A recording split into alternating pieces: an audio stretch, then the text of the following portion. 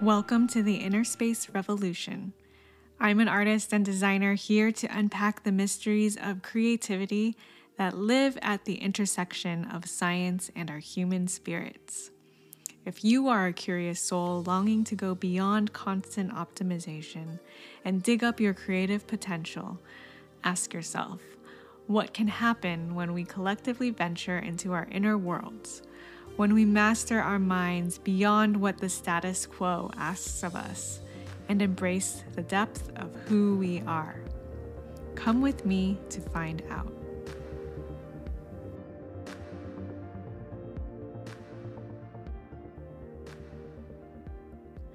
Hello everyone.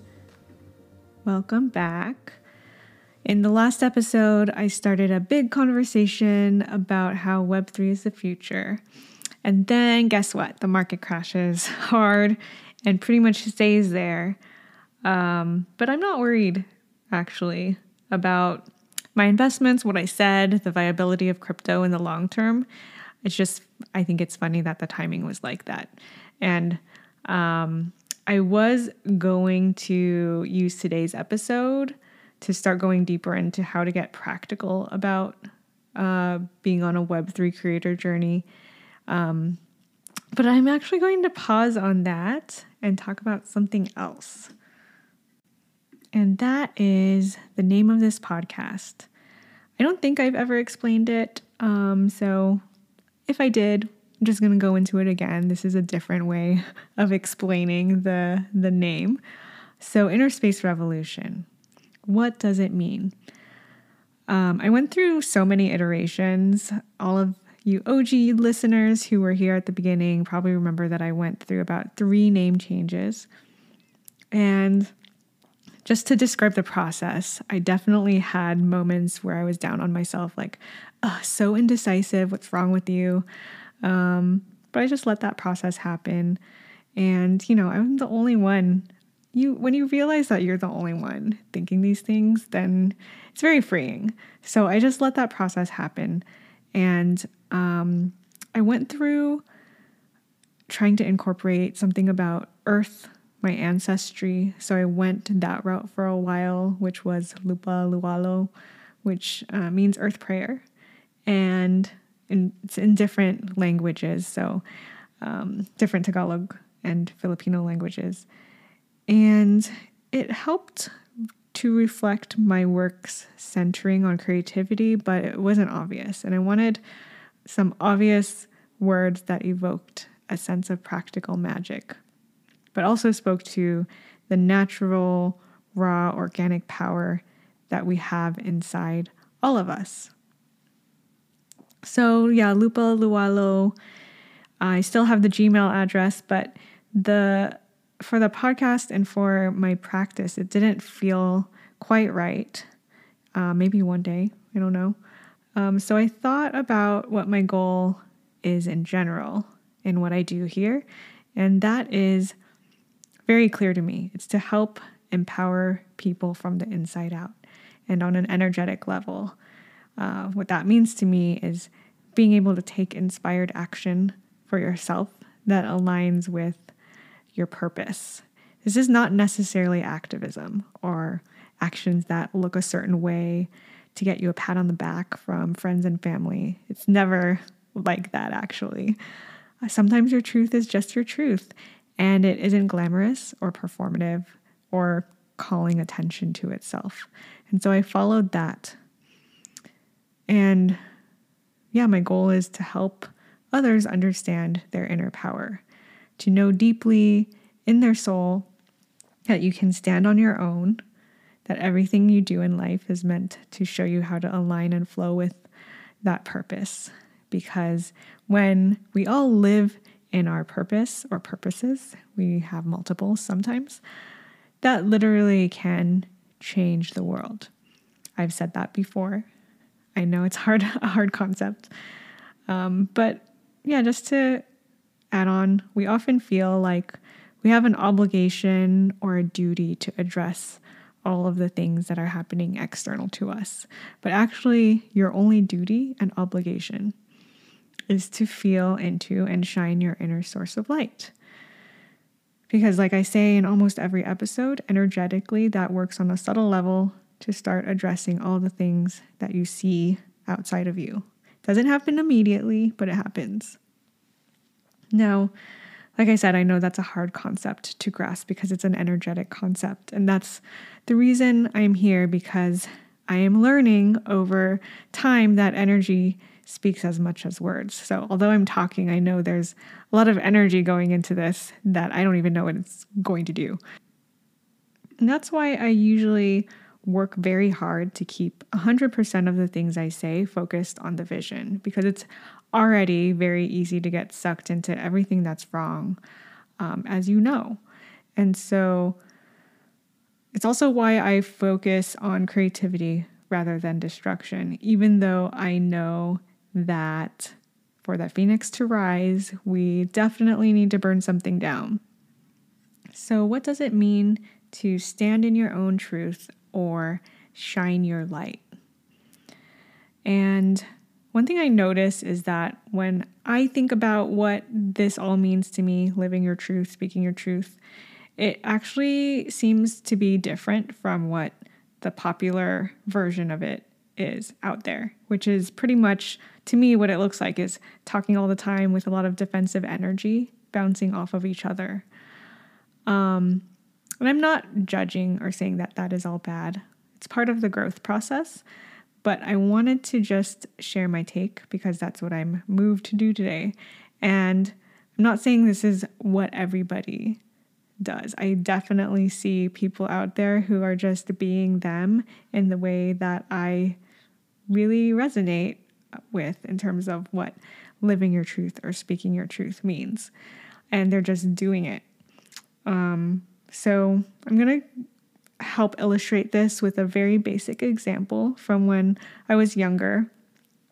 Maybe this is like an Asian thing, not just a Filipino thing, but I kind of remember it as being like a Filipino culture thing. I used to get sucked into a good share of subtle competition conversations as I was growing up. So I know that vibe well. I used to get into a lot of these weird conversations that went kind of like this.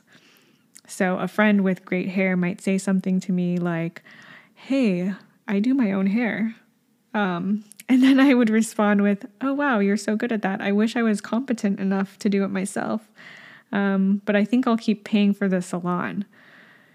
And then they would respond with, "Oh, wow, people pay ridiculous prices for haircuts. I can't believe it." And then I would respond, "Well, I don't do it that often, so I think the cost kind of evens out for me."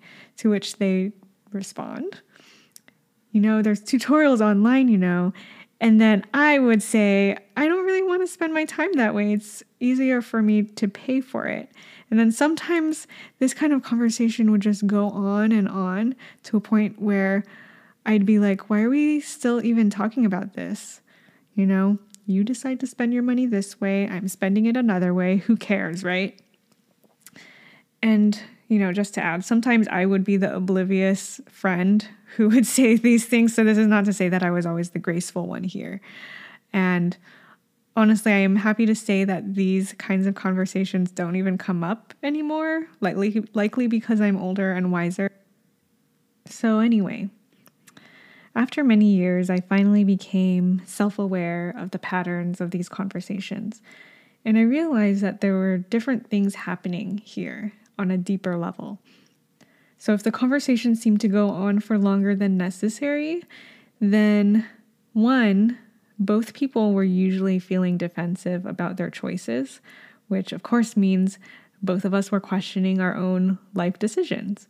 And upon realizing this, we should have individually started to become curious about our responses and each other, rather than continuously pushing each other's buttons. Two, there was an extreme amount of validation that was also being fished for, but in different ways. So in the friend's case, maybe the friend felt bad that she didn't have money to spend on expensive haircuts. And on my end, I was getting very defensive about being majorly judged for spending money instead of feeling okay in my own decision to do so.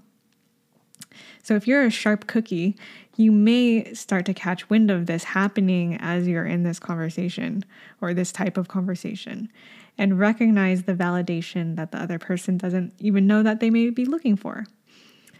Of course, you're not obligated to address it, but considering that your friend, supposedly, it's definitely a softer way than calling them out for something they're not even aware of.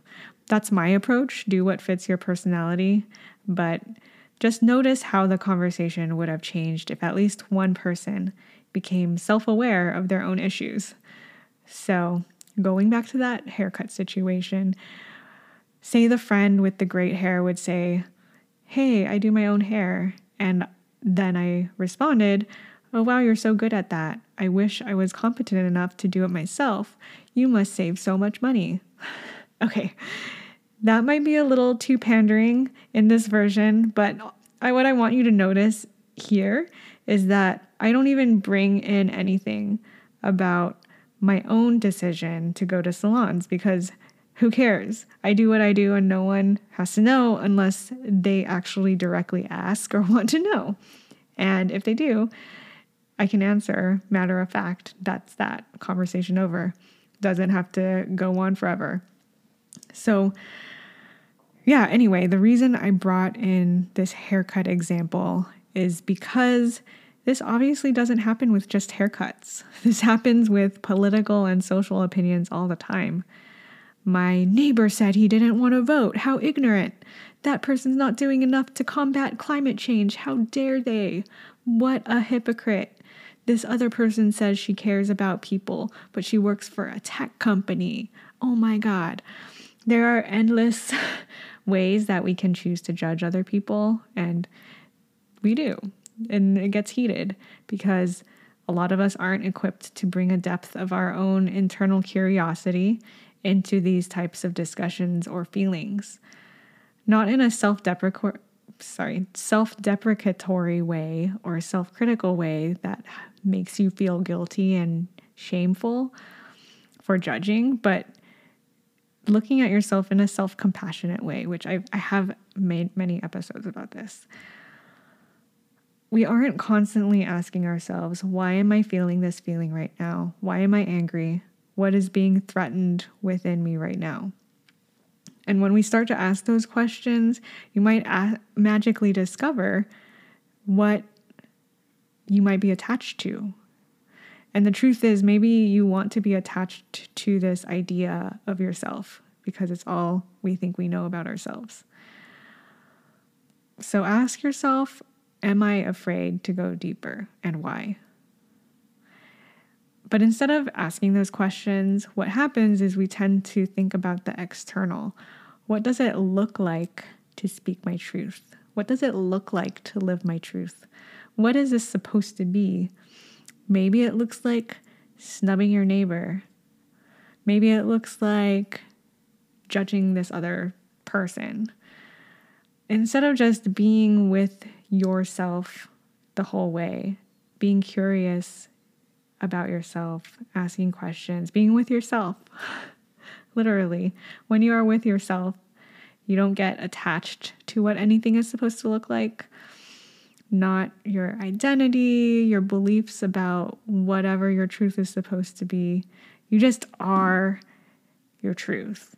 You don't even have to defend it.